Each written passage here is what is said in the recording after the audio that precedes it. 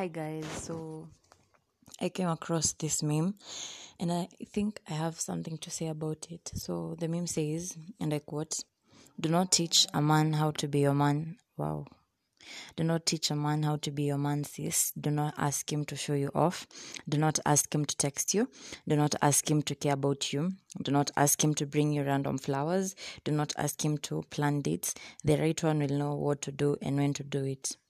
I mean, like, who are these perfect men you guys are talking about? I'm a perfect people in general. It's not like always about the guy, because personally there are things I never knew and I know now, and they have been greatly influenced by my partners in friendships and in businesses and in school. Like, I had this analogy that was saying, when a visitor visits your house, it is common knowledge that you have a toilet, but they don't know where it is. As a normal person, you should tell that person, this is the loo. Yeah, that's it. Like, so how do you expect someone whom you've never met, someone who you didn't grow up with, to automatically know what ticks your boxes? I mean, that kind of thinking is very tired, by the way.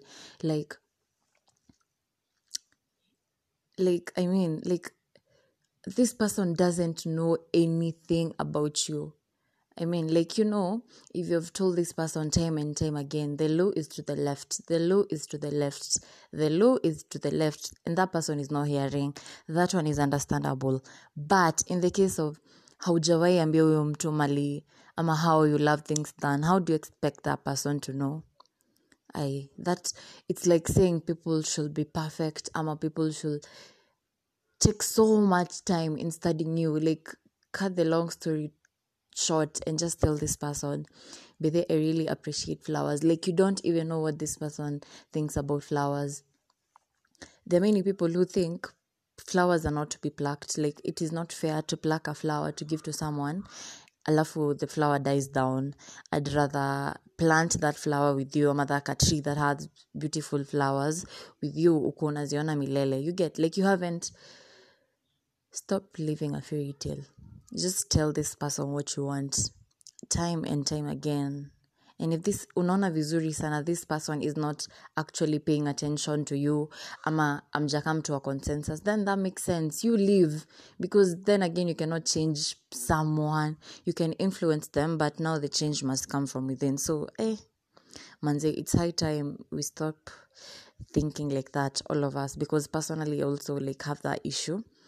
Like, unakaa tu and then you're bored and then you want to talk to this person, but now you don't want to be the one who calls, ama you don't want to be the person who says this and this and this. So it's either you just call, ama you don't, because maybe this person is not good with phone calls, say, and I prefer face-to-face communication. You get?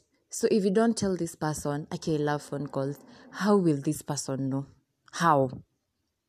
Na pia wewe, if you have a partner, once in a while, just ask them, what will you like me to do for you? Ama watch a movie, skiza venye that person responds to another person on the movie being taken out for dates, stuff like that. Lakini completely writing people off because of things they don't automatically know, that's wrong. You're wrong for that. And yeah, welcome to my TED Talk.